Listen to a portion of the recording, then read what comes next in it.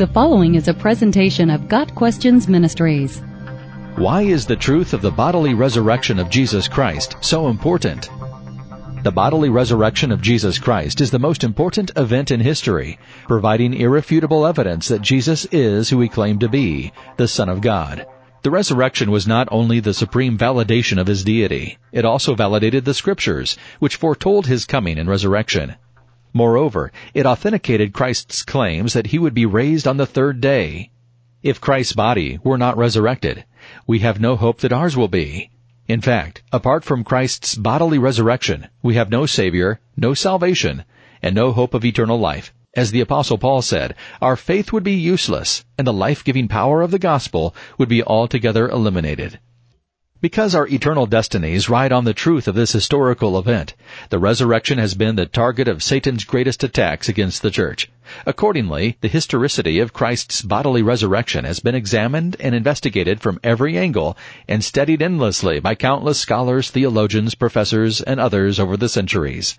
And even though a number of theories have been postulated which attempt to disprove this momentous event, no credible historical evidence exists which would validate anything other than his literal bodily resurrection. On the other hand, the clear and convincing evidence of the bodily resurrection of Jesus Christ is overwhelming. Nonetheless, from the Christians in ancient Corinth to many today, misunderstandings persist relative to certain aspects of our Savior's resurrection. Why, some ask, is it important that Christ's body was resurrected? Couldn't his resurrection have just been spiritual? Why and how does the resurrection of Jesus Christ guarantee the bodily resurrection of believers? Will our resurrected bodies be the same as our earthly bodies? If not, what will they be like? The answers to these questions are found in the 15th chapter of Paul's first letter to the church in Corinth, a church that he established several years earlier during his second missionary journey. In addition to growing factions in the young Corinthian church, there was a rampant misunderstanding of some key Christian doctrines, including the resurrection. Although many of the Corinthians accepted that Christ had been resurrected, they had difficulty believing others could or would be resurrected. The continuing influence of Gnostic philosophy, which held that everything spiritual was good, whereas everything physical, such as our bodies, was intrinsically evil, was essentially responsible for their confusion regarding their own resurrection. The idea of a detestable corpse being eternally resurrected was, therefore, strongly opposed by some, and certainly by the Greek philosophers of the day. See Acts 17, verse 32. Yet most of the Corinthians understood that Christ's resurrection was bodily and not spiritual. After all, resurrection means a rising from the dead.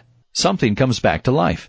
They understood that all souls were immortal, and at death immediately went to be with the Lord. Thus, a spiritual resurrection would make no sense, as the spirit doesn't die, and therefore cannot be resurrected. Additionally, they were aware that the Scriptures, as well as Christ himself, stated that his body would rise again on the third day. Scripture also made it clear that Christ's body would see no decay, Psalm 16, verse 10, a charge that would make no sense if his body was not resurrected. Last, Christ emphatically told his disciples it was his body that was resurrected. A spirit does not have flesh and bones, as you see I have, Luke 24, verse 39.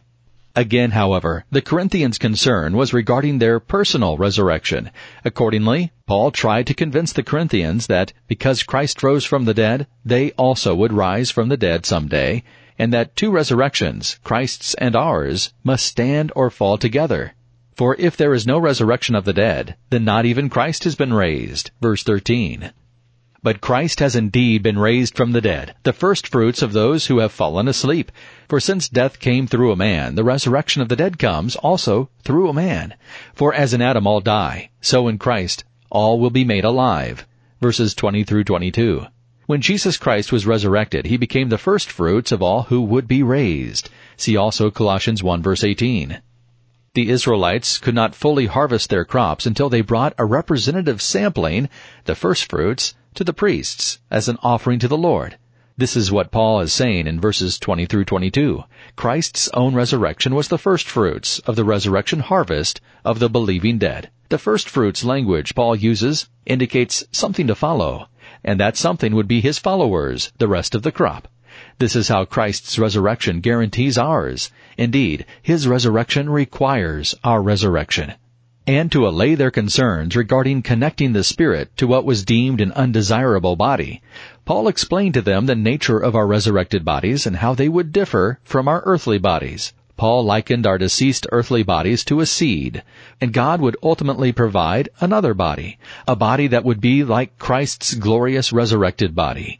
Indeed, just as with our Lord, our bodies, which are now perishable, dishonored, weak, and natural, will one day be raised into bodies that are imperishable, glorious, powerful, and spiritual.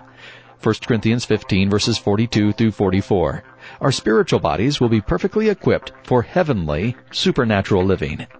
Got Questions Ministry seeks to glorify the Lord Jesus Christ by providing biblical answers to today's questions. Online at gotquestions.org.